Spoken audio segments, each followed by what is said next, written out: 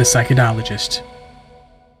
For 3 years, Blair Hopkins traveled the United States, interviewing and photographing escorts, exotic dancers, adult film performers, dominatrixes, professional submissives, phone sex operators, and webcam performers.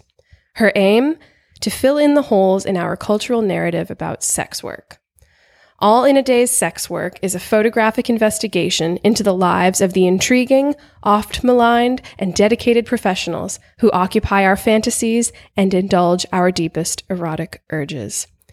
I was so fortunate to get to have this conversation with Blair, especially while she's traveling the country and I'm down here in Brazil. We had a wonderful conversation about her book project, All in a Day's Sex Work, and about the ins and outs of independent book distribution. We talk about demographic representation in the book and how that can be a challenge. We go into the exploitation and victimization of any worker in a job under capitalism, especially because sex work can receive a lot of attention, particularly from some feminists, about it perpetuating violence and oppression against women. And in fact, there's a larger system in place that perhaps is responsible for that exploitation. And sex work being ended or prohibited is not necessarily the answer to reducing that oppression. We talk about power dynamics. We talk about BDSM and healing. We talk about stigma and the consequences of it. We talk about decriminalization of sex work and ultimately asking sex workers for the laws that they want. Thanks for tuning in to The Psychologist. This is one of my favorite kinds of consciousness positive radio here for you today. Hope you enjoy it. Welcome to the show, Blair. Welcome to The Psychologist. Thank you. Thanks for having me. Yeah, you're welcome. Tell us a little bit about your background. So I have been a touring freelance photographer for 10 years. I specialize in live events, mostly live music, burlesque, and other kinds of performance. And then my secondary specialty is in kink and fetish, pinup, burlesque, portraiture. Fun. I specialize in fun. Exciting. Mm-hmm. It has its moments, yeah. I'm thinking of one of the, so Blair gave me a sneak peek at the book that's coming out, All in a Day's Sex Work, and I must say I absolutely loved it. I can't wait to read the whole thing. Thank you. Yeah, no, definitely. That made me think about the person who said, on the job, it's like you joke around with your coworkers, they piss you off sometimes, and then there's like funny shit that happens. And in sex work, it's just like a little bit more funny and unique. That was Johnny B, I think, that said that. He was a former adult film performer that I met in New York City. He's a lovely guy. But he made an excellent point, and a lot of people throughout the course of these interviews, the interviews in All in a Day's Sex Work, made that point where sex work is work, and it is a job, and you have coworkers, and you have bosses, and you have clients, and you have fun, and you have frustrations, just like any other industry. And that is something I think that is often overlooked in the cultural narrative. Yeah, that was one of the points I wanted to get onto maybe a little later about this perception that sex workers are exploited and victimized when, how that just doesn't even pay attention to the regular exploitation and victimization and sexual harassment that happens in any job, in many jobs. Right. And,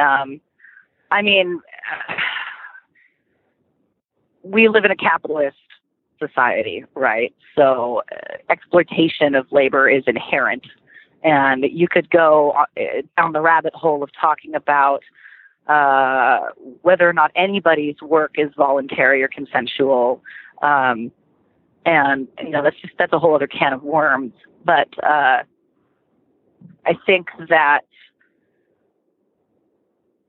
the adult industry, at least in porn specifically, because it is a more organized and legal community, deals with issues like that in-house and pretty swiftly and more efficiently, I think, than corporate America, by and large.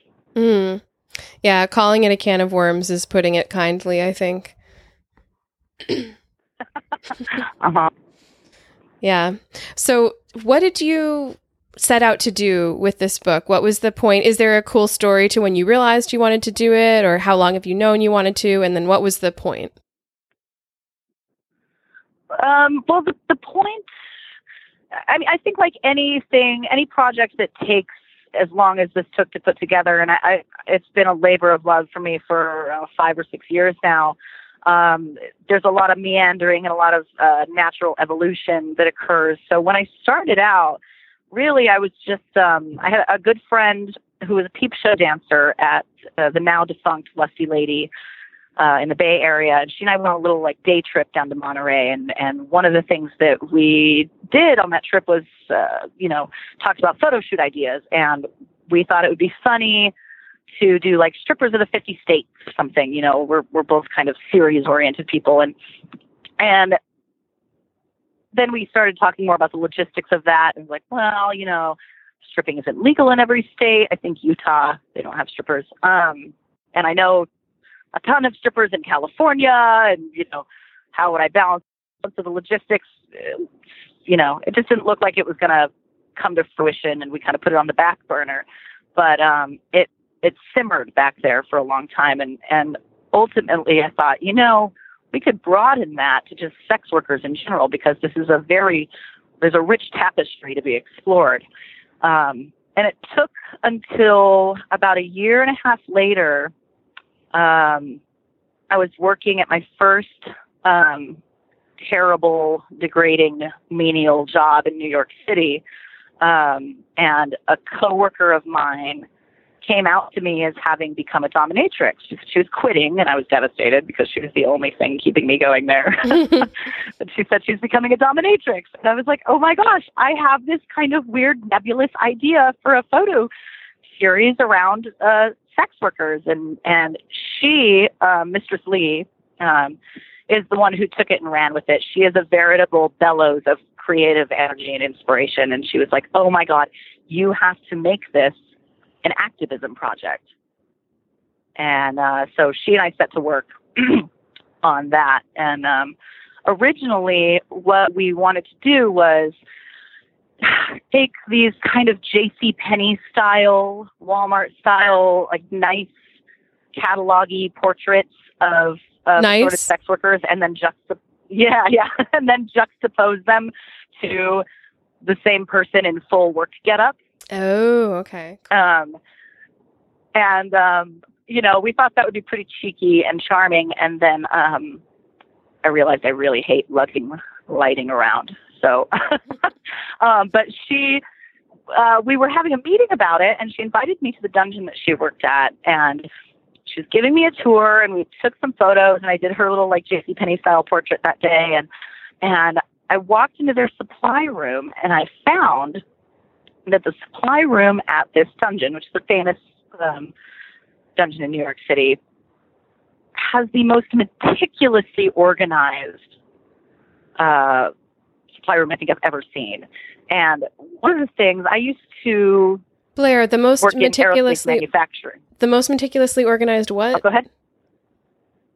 Supply room. Oh, supply room. Sorry, it bleeped out. Okay, go on. Right. Oh, okay. Yeah, so I walk into this supply room, and I see there's a mechanic's chest. And when you open the drawer of the mechanic's chest, they've used a technique called shadow boarding. And shadow boarding is where, and I used to see this all the time in aerospace manufacturing, and any kind of manufacturing, they do this, where they'll take a foam and put it into the drawer and then cut out the shape of every tool so that everything has a defined spot. You can tell if anything's missing, and it's a super effective way to organize. They did that there, but instead of wrenches and, whatever else, it was butt plugs and dildos. And that was the moment for me that I was like, this is the angle. This is the angle. We're going to show the ways that sex work parallels regular jobs. Because, the mechanics that I used to work with out on the floor at the Boeing supplier that I used to do training manuals for, those mechanics would never think, I'll walk into a dungeon into a professional dungeon and see the exact same setup. You know, there's whips on the walls that have their outlines drawn on the walls in Sharpie with tags, you know, so everyone knows where they go. And while it is intuitive to, you know, people doing it, you would never think that would happen.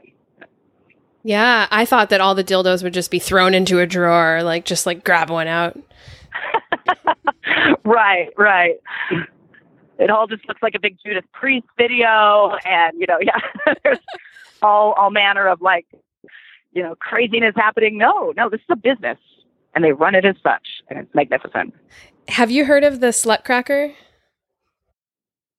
I have not. Oh, okay. I got to see it this year. It's a slutty nutcracker. It's a nutcracker for all bodies and all people. Yeah. It's so good. And oh my gosh. I know you actually should come. You should come out to Boston next year and go see it with me. I'm going to bring all my loved ones because I was like, everyone has to see this because I grew up as a dancer and I was in the Nutcracker a number of times, and there are some shady things in it, such as like the relationship of the older Nutcracker with the little girl, and it's like a romantic relationship. Right. And so that's like that kind of the intro point that they make. One of a few points is like, this is a Nutcracker with consent. And oh my gosh. Yeah, it's really good. Let's modernize this.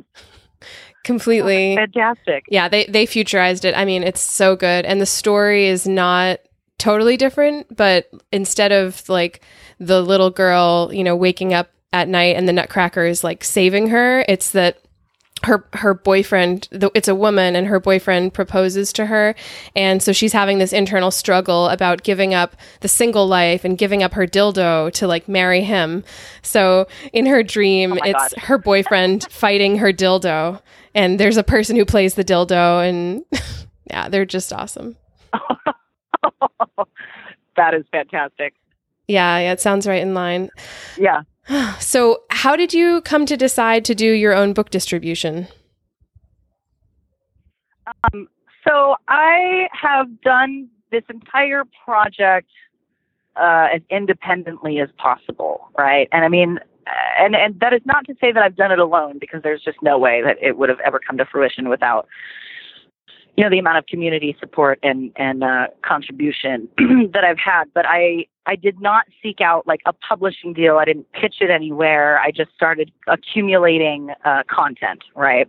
And so when I finally got everything in order, I was faced with, and of course I got, you know, questions all the time about, are you going to get a publisher? And there's kind of, independently publishing is a little bit stigmatized. Like it's not real that you released a book because, you know, I didn't get an offer from the establishment. But I ultimately felt that, at least for now, it would be better, All in a Day's Sex Work would be better just in my hands for a lot of reasons. One is that the adult industry, in particular, escorting, and the less legal parts of that industry are victim to a lot of cultural tourism and kind of predatory journalism. And I'm very, very, very protective of the way that this book is marketed to that effect, because I'm protective of the subjects. Also, you know, a percentage of the book's proceeds are going to sex worker run aid organizations, St. James Infirmary and SOAR specifically. And I want to, some to swap as well, I want to maximize the amount of money that comes in for them. So if I were to sell this off and get like some kind of crappy royalty deal, while I may, you know, get more press and have to do less work, ultimately that's not abiding by the core principle of this, which is that it is a community project. It is my labor of love for sex workers. That's amazing. And I love that the your ethos and like the kind of world that you're trying to create is like what you're behaving in line with the entire way. Like you're going through it all, showing a lot of courage, honestly. Thank you. Yeah, and I mean, and also, it's fascinating learning the ins and outs of book distribution too, right? I mean, that's a project in and of itself, and lest I get bored with what I've created, I may as well throw myself onto a new learning curve, right? Yeah, you've done a lot of other projects too, right? Or you have other projects in the works? Anything you want to mention? I do. I started doing, partly in conjunction with All in a Day's sex work, because it had me on the road. I was touring for the better part of 3 years, photographing and interviewing people for this book. And I slowly got from sleeping in my car to sleeping on people's couches to being able to eke out staying in motels here and there. And I started photographing those. Started an Instagram, which is going to be a book later this year, called Blair Slept There. And that's all kind of Americana, right? Interiors and exteriors of the cheap motels that I stay at while I schlep around the country. Wow. What was the most memorable thing that happened so far? Can you tell us? Well, okay. So my favorite was, there are a lot of really good and really quite comfortable and lovely, cheap, crummy motels in rural America. Tons of them. But when you stay in a cheap motel in a city, it is a very different prospect. So the first and only time I have, dated a proper cheap motel in the city of Chicago, I walked in, and it looked okay from the outside. I got some cat calls in the parking lot, whatever, no big deal. And I get the key. The lobby looks clean, fine. And I walked in the hallway, and it had that horrible old greenish carpeting with institutional fluorescent, flickery, crummy lights. And I was like, whoa, this is skanky, but all right. And I'm walking, and then I see this very ragged individual of indeterminate gender leave a room, and they're in a denim get up with a mullet, with a greasy mullet. And I was like, that is definitely a prostitute. You just go okay, I know what's going on here at this hotel now. That's fine. I get to my room. The room is okay. It's a smoking room. There's a couple of mice, but there's a bed bug, so that's fine. Mice I can deal with.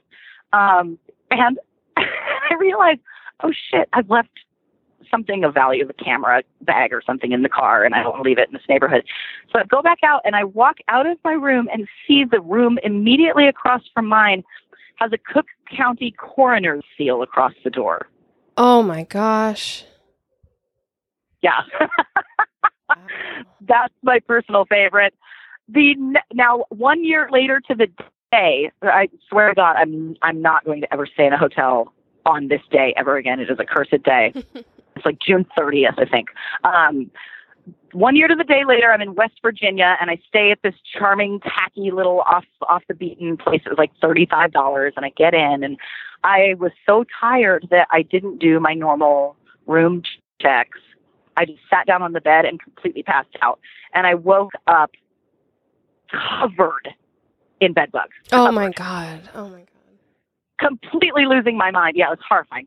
And I wake up and I was, oh my God, and I get it. It's I got in at 4:30 in the morning, and now it's 6, and I'm covered in hives, and there's insects everywhere. And I get out, and I go to the lobby, and the gentleman who was, I think, Pakistani, he looks at me, because I'd woken him up. He lives on site.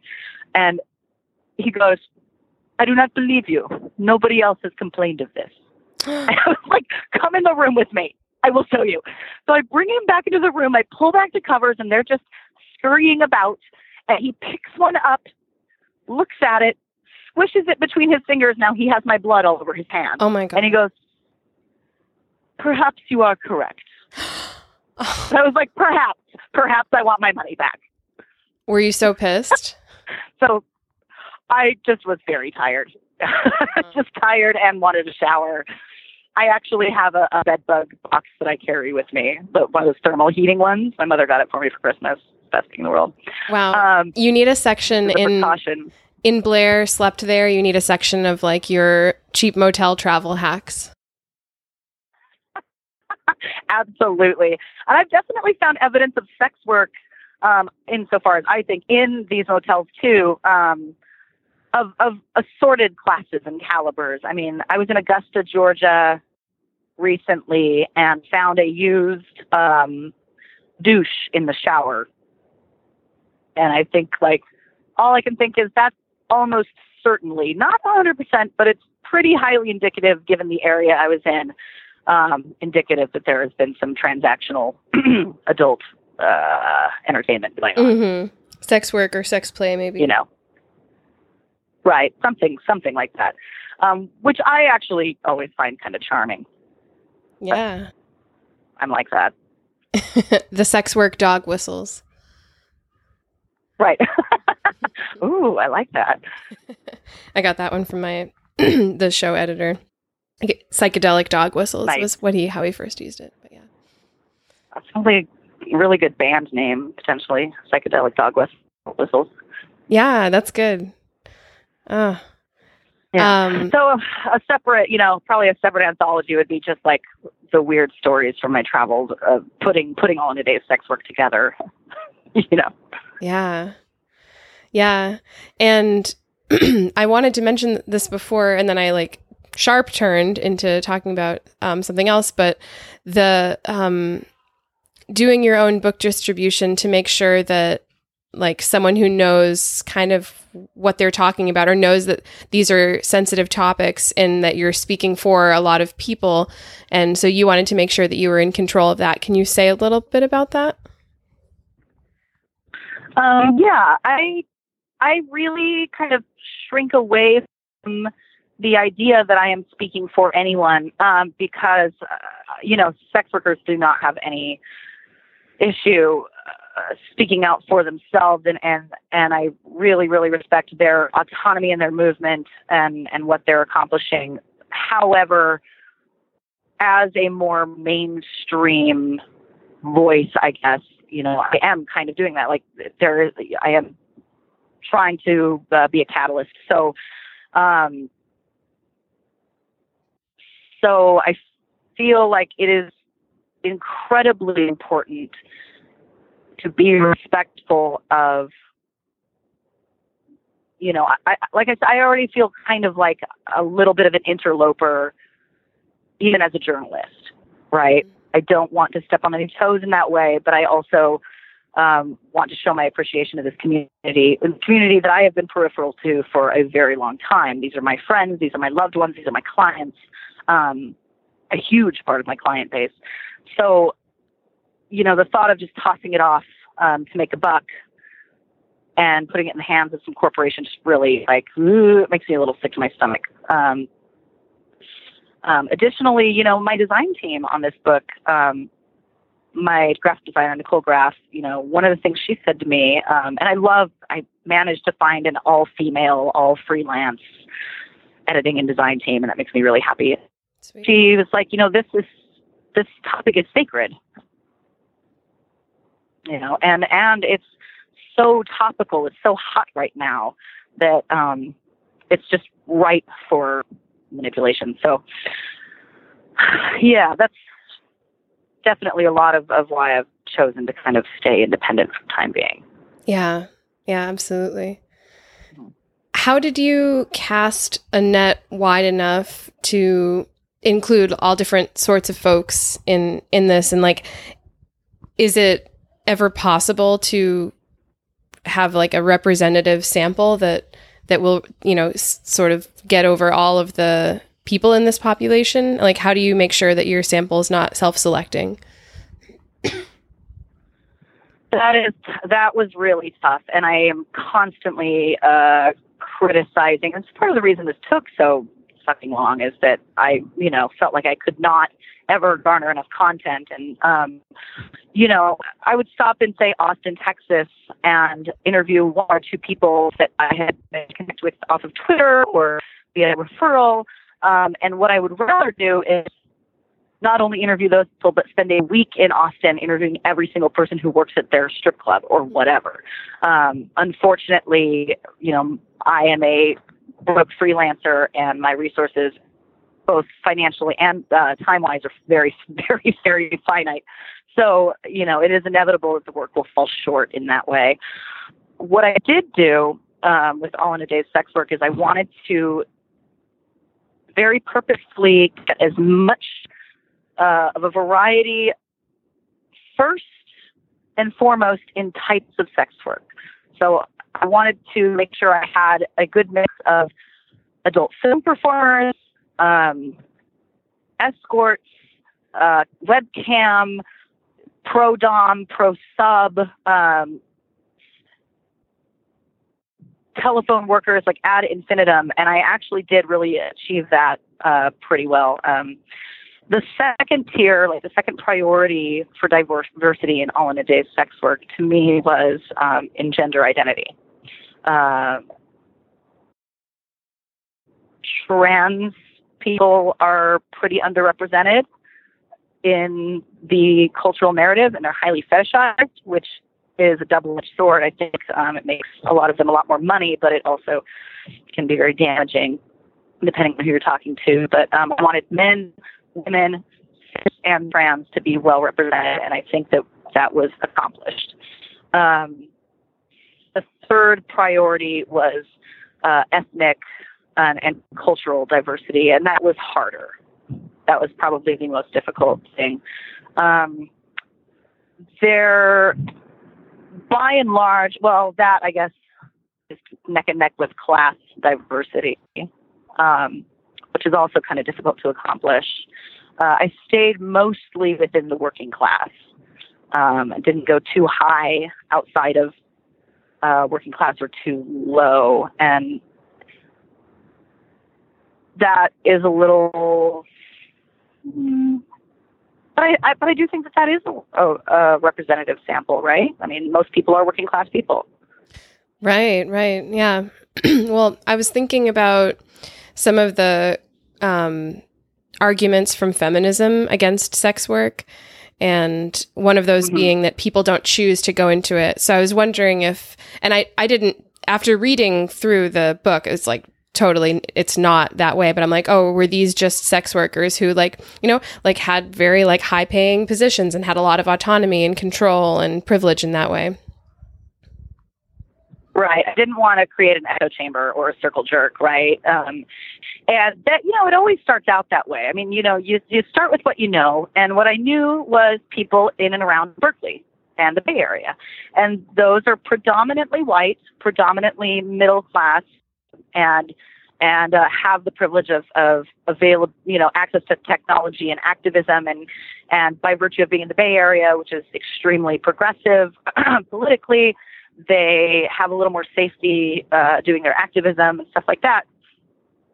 Not that the Oakland Police Department is not total garbage and doesn't target sex workers in unconstitutional ways constantly, but that's aside. That's disgusting. So, yeah, they're horrible. They're the worst. So you start from that place and then you work your way out. And as I developed my skills as an interviewer and as I developed my confidence, and the project became more of a solid shape with a solid goal, then I would be able to be brazen enough to walk into a strip club and just ask if I could talk to people, or walk into a brothel like I did. Accidentally found a brothel completely by accident on a road trip with a friend out through Death Valley, and ended up leaving my poor friend in the car for 4 hours while I photographed and interviewed everybody that worked there. But so those things just happen naturally. But you do have to start with what you know.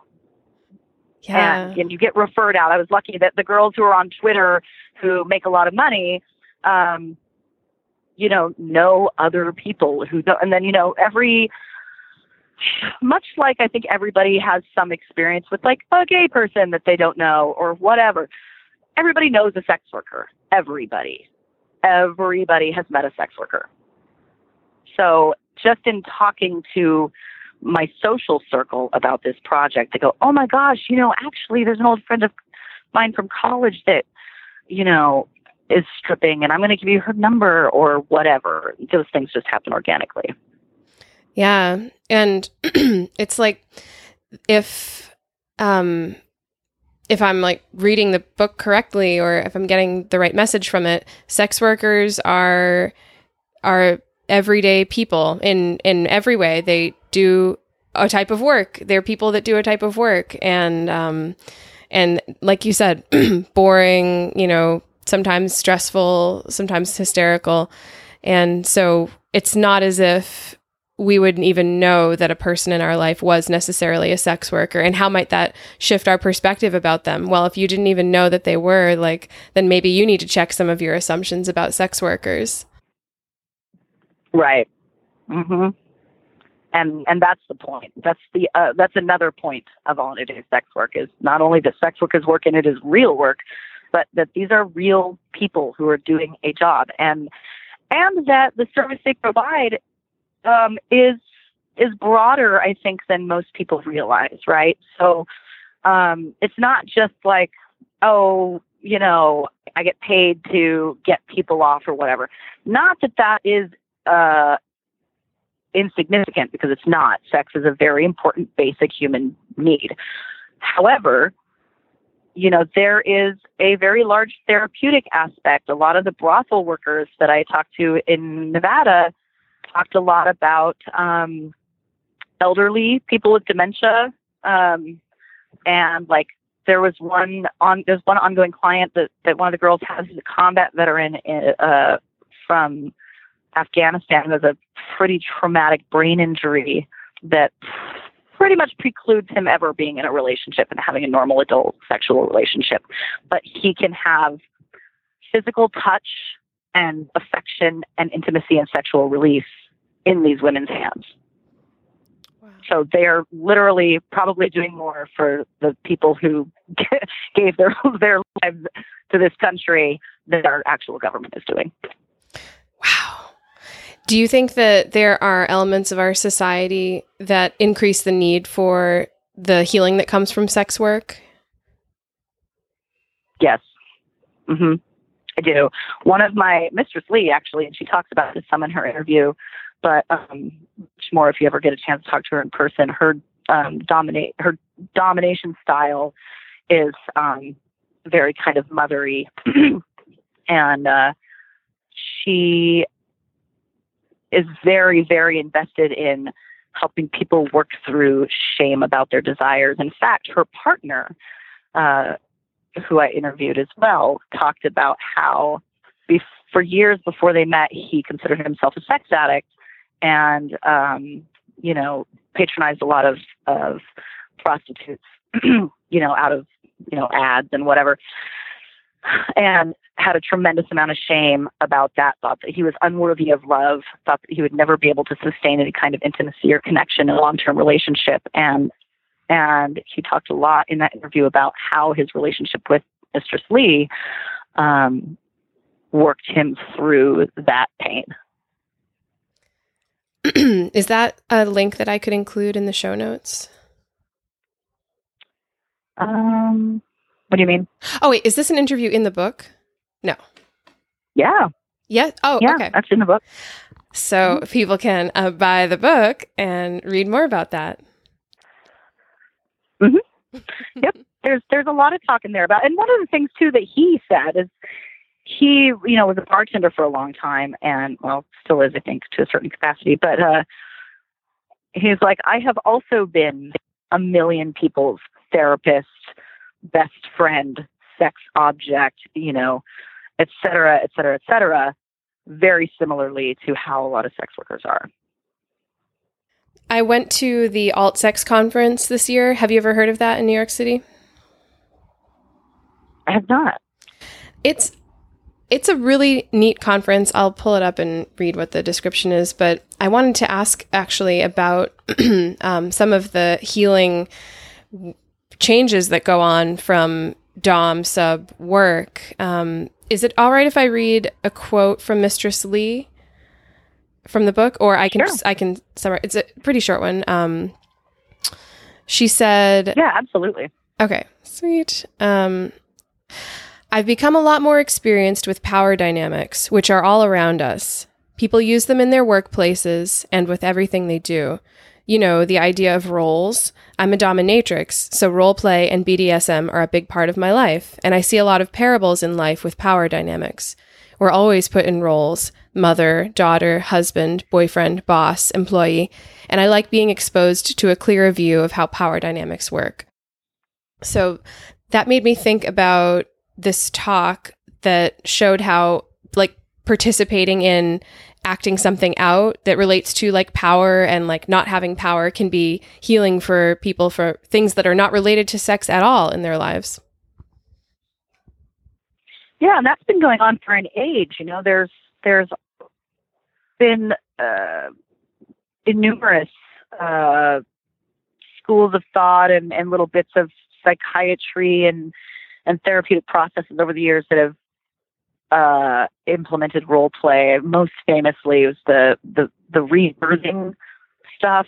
You know what I'm talking about? No. They're like, they'll womb somebody and rebirth them. I'm trying to remember what it's called. It was big in the 70s. And, you know, there were some problematic things about that too, but there's always been the inclination that acting out trauma, acting out power dynamics, whatever, in a controlled setting does allow for you to, if you're willing, look at them more objectively. That's a big thing in kink, in kink too. How so? I have a very good friend of mine who had, unfortunately, I have a lot of friends with this issue, a lot of early childhood trauma, specifically early childhood sexual trauma. And they don't attribute their BDSM leanings to that trauma necessarily, but through having healthy, loving BDSM relationships in conjunction with, you know, whatever other requisite therapy, medication, whatever you need, have been able to work through a lot of their PTSD. Yeah. But people find relief and release in a lot of different ways. I think that reducing shame is beneficial overall for society. It is. It is. I mean, I have one person who I interviewed who didn't make it into this round of the book, but will be in the next volume, who is a high-functioning autistic man who has some other issues with depression and social anxiety and stuff like that, and has never had sex that wasn't transactional. And he needs what every human being on this planet needs, which is affection and care and physical touch and sexual release, and to feel heard and valued by a person, even if it is, you know, for an hour and for a price. And why shouldn't he have access to that safely? Like, it is more importantly, you know, for me, it's about sex workers and their safety, but like patrons too. He shouldn't have to face going to jail because he wants somebody to like kiss him. Like, that's insane. Yeah, definitely. The stigma makes it very have the social dangerous. skills or the will. Yeah, the stigma kills. The stigma ruins lives and kills people constantly on both ends. Yeah. Did you want to talk some more about that? Yeah. One of my interviewees, Jen, may she rest in peace. She was a high school teacher in Berkeley, and she started, I think she was going through a divorce or something, but for whatever reason, she started moonlighting, doing sex work, and somebody outed her, and she lost her job. She lost her career. And she had young kids at the time. And I mean, this is a woman who's trying to support her family and was a good teacher. And, you know, made national news when she was arrested. It was just the whole, you know, media debacle. And fortunately, she had the emotional intellectual fortitude and ability to convert that into becoming a community leader with the Sex Worker Outreach Project, SWAP, in the Bay Area, and becoming a sex educator and stuff. But, that kind of thing happens all the time. Her life could have been completely ruined by the fact that somebody outed her or she got arrested or whatever. Additionally, I was just reading a Men's Health article earlier today that was talking about kind of a rush of deaths of young women in the adult industry. Recently, Olivia Nova. And the point, I was really pleasantly surprised at how nuanced and forward-thinking this article was. But the point that they made was that people who are in a stigmatized industry, and also people who are often contractors, don't have access to mental health care the way that everyone else does. To find a therapist that you can talk to if you happen to have a mood disorder or depression issues or whatever, being able to consistently get medications that you might need. All of these things are more difficult for sex workers to access. Yeah. Because, what are you going to do? You're going to walk in and say, I'm a whatever, and I need to be on mood stabilizers because there's a family history of depression and I would like to try being on SSRIs. Now you've told somebody who's probably a mandated reporter that you are in an illegal industry. And if that person is judgmental, they might just go ahead and turn you in and they have your legal name. Not to mention the psychological trauma of your therapist trying to convince you that you're doing that because you're sick. Right. Or that you'll be better if you get out of the industry. And the fact of the matter is that, right. And, what are you going to do? You're going to get out of this industry and go what? Work at Starbucks? Yeah. Yeah, it's hard. Do you, can you say that again? The connection just blocked out a little bit. I said, yeah, that does a lot of damage, and in the same vein, to do a lot of these so-called rescue organizations, right? Yeah. Damage people by saying, better if you get out. And a lot of feminists, I'm bringing it back to feminism because I have had this ongoing discussion with a feminist who is fairly against sex work. And, but it's not very feministy to be against it, right? That's kind of the conclusion I'm coming to. Anything on that? And then I also would love to read the quote from Maggie Mayhem on feminism. Feminism is as broad of a movement as any, right? There are different of it, and it is infinitely frustrating that the lack of unity around the issue of sex work. But on a personal level, I kind of think that people should be able to do whatever the fuck they want. And who are you? A lot of the feminists, I think, that rally against sex work are not seeing the forest for the trees. So they are fixated on, like, well, what if this woman is doing it because she's being abused by a man?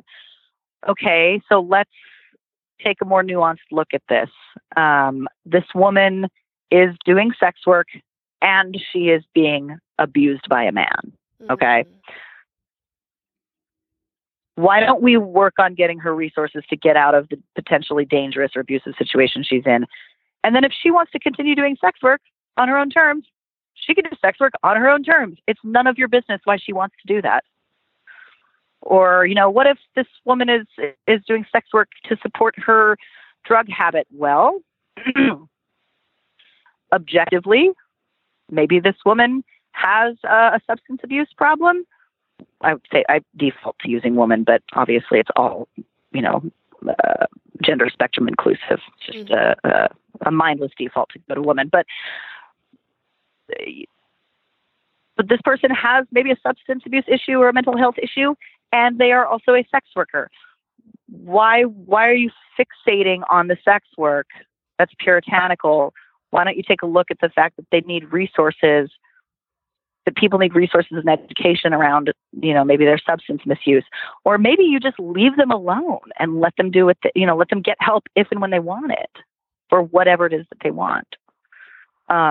So yeah, I think a lot of the feminists that get up in arms about sex work are missing the core issues, and they're applying very patriarchal values and puritanical values in a way that I think it's like cognitive dissonance. Like they don't even realize that they're doing it.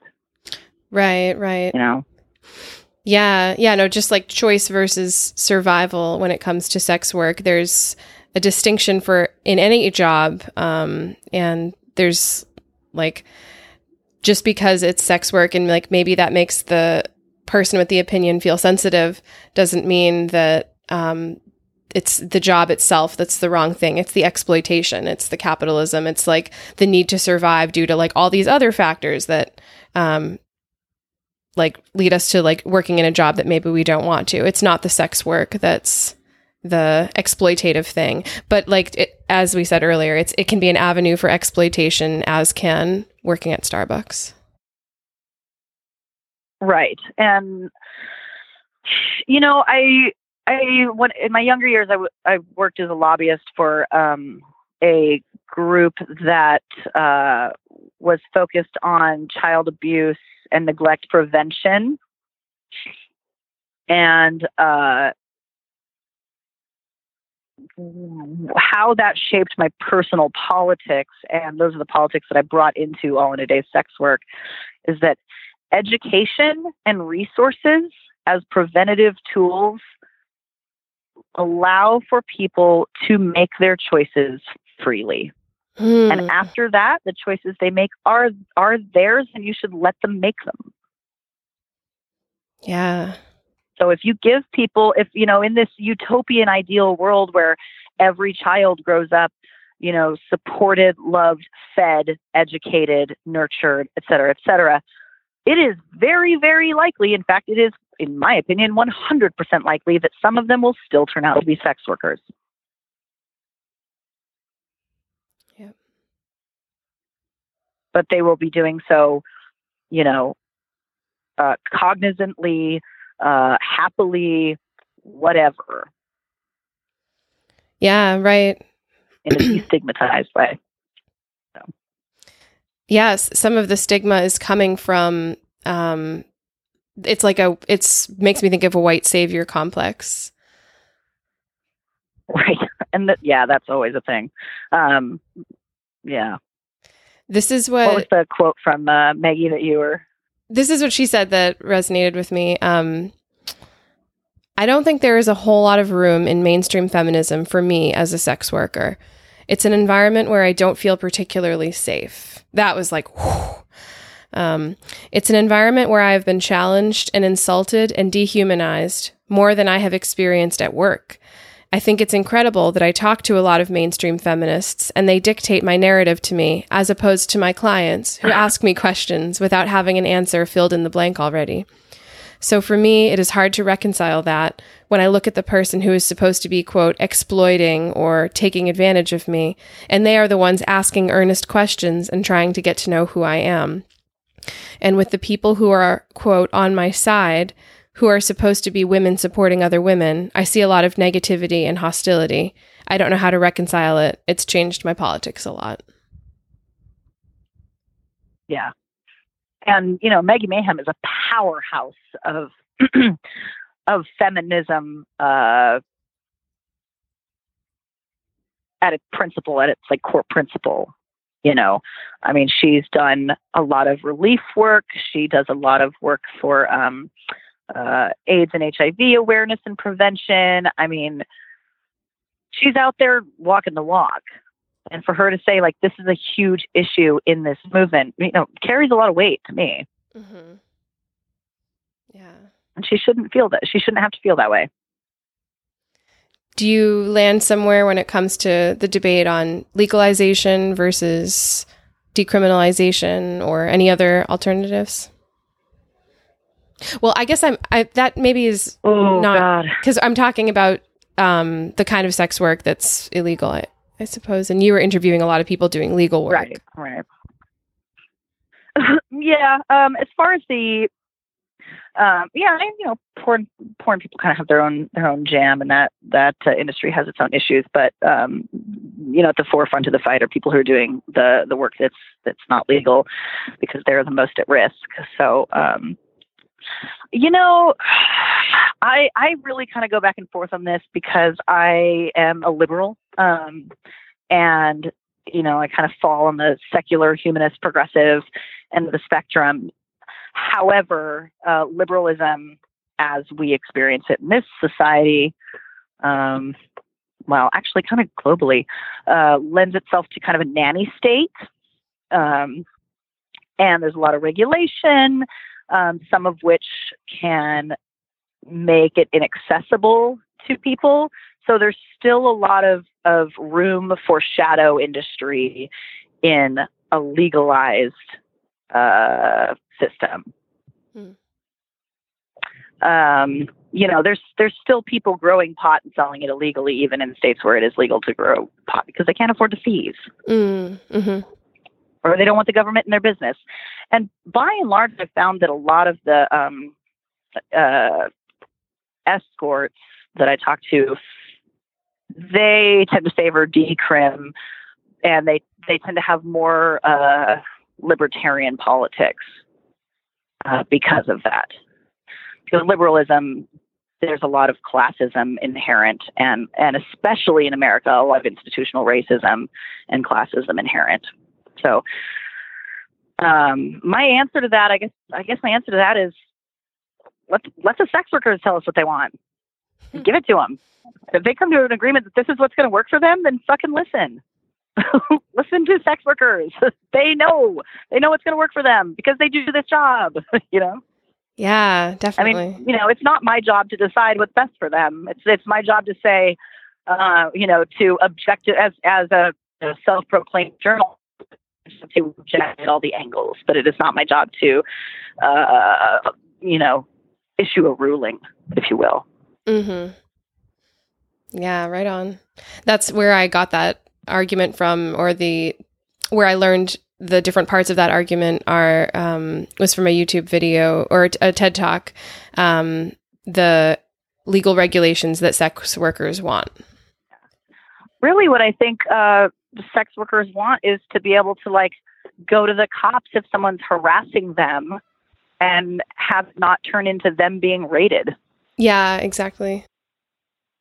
This kind of stuff. Pretty basic shit. Yeah, and I apologize to Starbucks for the constant reference, but if I'm working at Starbucks and somebody randomly throws a hot cup of coffee back at my face, I get to call the police. Yeah. They will go to jail. They will no longer be welcome at that establishment. That's really important because there are crazy people out there. Mm-hmm. Yeah, well, and that even leads us to if the police protect the people anyway, but it's a conversation for another. Right. Down the rabbit hole, exactly. Yeah. That TED Talk was by Juno Mack, by the way. And I'm not sure if you really want to apologize to Starbucks. Yeah, that was Juno Mack. You know her? Juno Mack, okay. Juno Mack is... I guess I should email her. I wonder if that's... Juno Mack is one of my interviewees, but she's under a different name. Oh, cool. And I think that, yeah. This was back when she was very first kind of getting started. Mm-hmm. Oh. Yeah, I believe, we're talking about the same Juno Mack. She was a pro sub for a long time. Cool. She's out of London, right? Yes. Yeah. She's outstanding. She's so great. Yeah. I guess I should email her and ask her if she wants me to change it before I do the big hardcover run, and see if she wants to go as Juno Mack or Alex. I'll look at the thing. But anyway, yeah, she's outstanding. I love her. Are there any more rabbit holes that you want to dive down towards the end of this talk? I don't think so.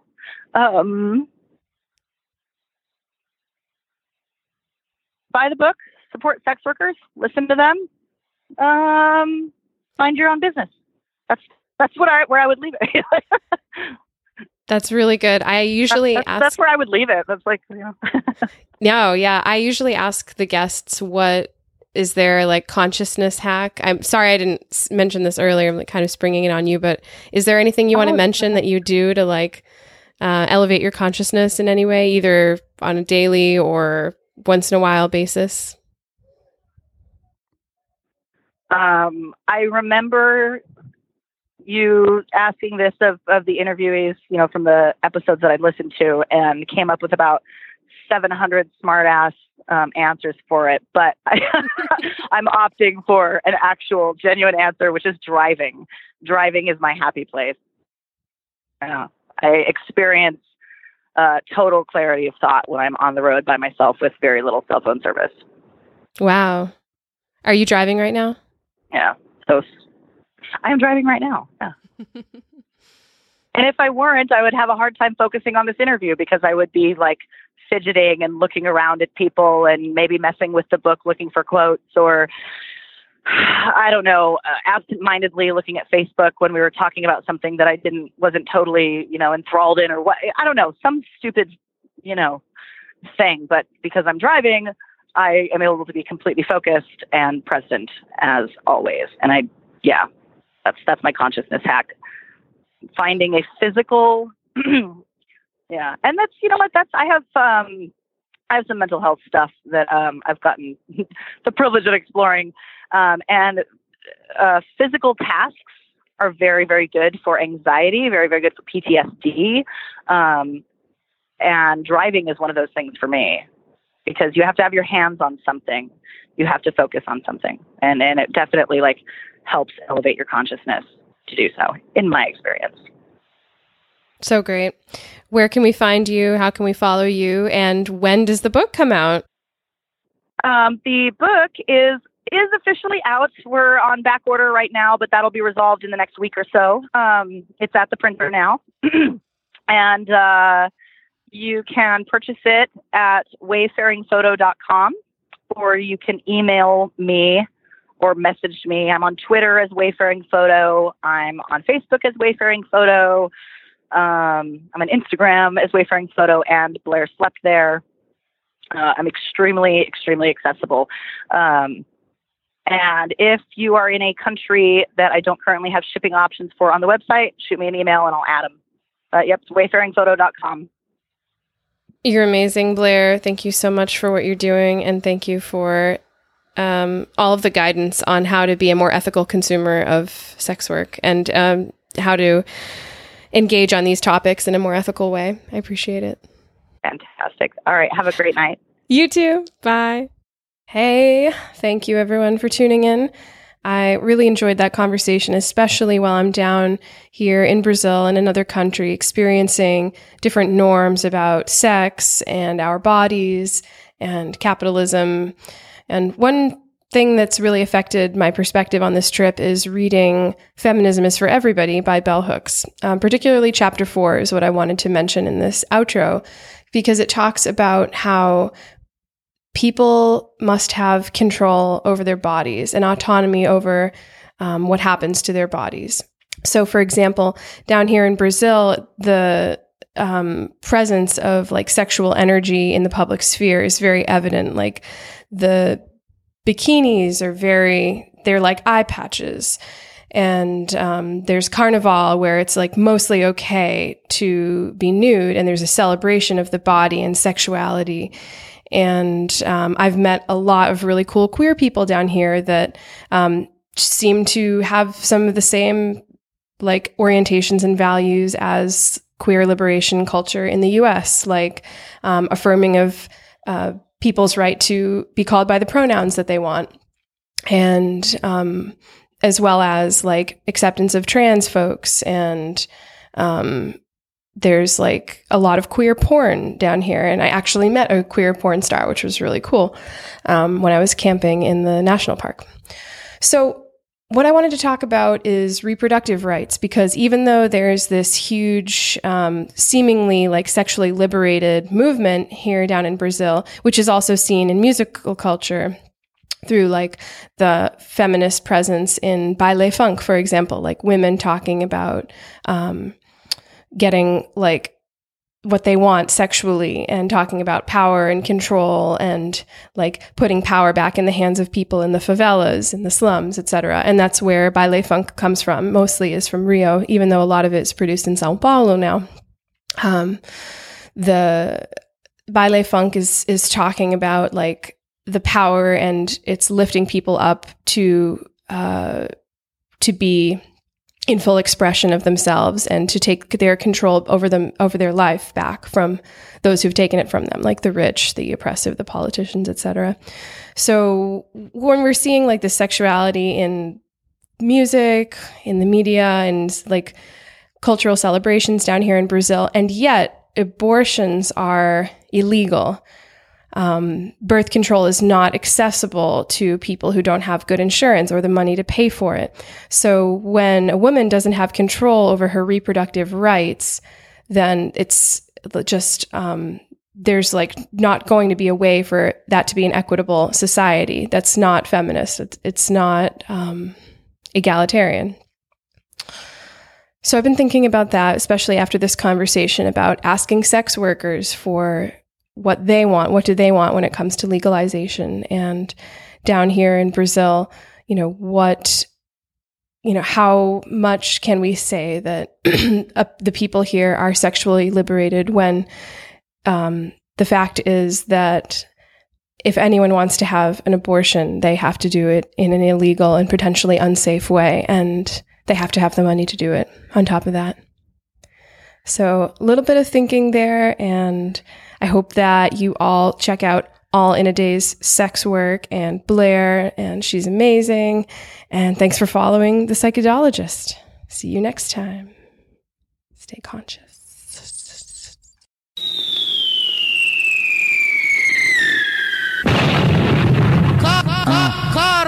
Caralho, bateu uma onda forte. Tô vendo um macaco em cima do poste. Ai, caralho, que mina maluca. Tô vendo um macaco em cima do poste.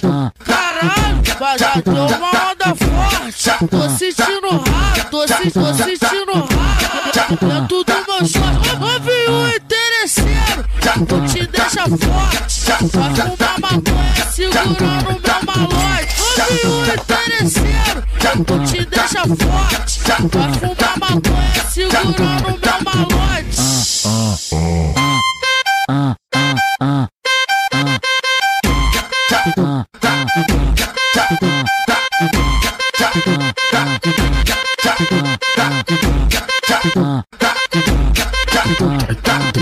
Ai, caralho, que mina maluca. Caralho, bateu uma onda forte. Tô vendo um macaco em cima do poste. Ai, caralho, que mina maluca. Tô vendo um macaco em cima do poste. Caralho, bateu uma onda forte. Tô sentindo rato, tô sentindo rato dentro do meu short. Ouvi o interesseiro, te deixa forte. Vai fumar maconha segurando meu malote. Ouvi o interesseiro, te deixa forte. Vai fumar maconha segurando meu malote.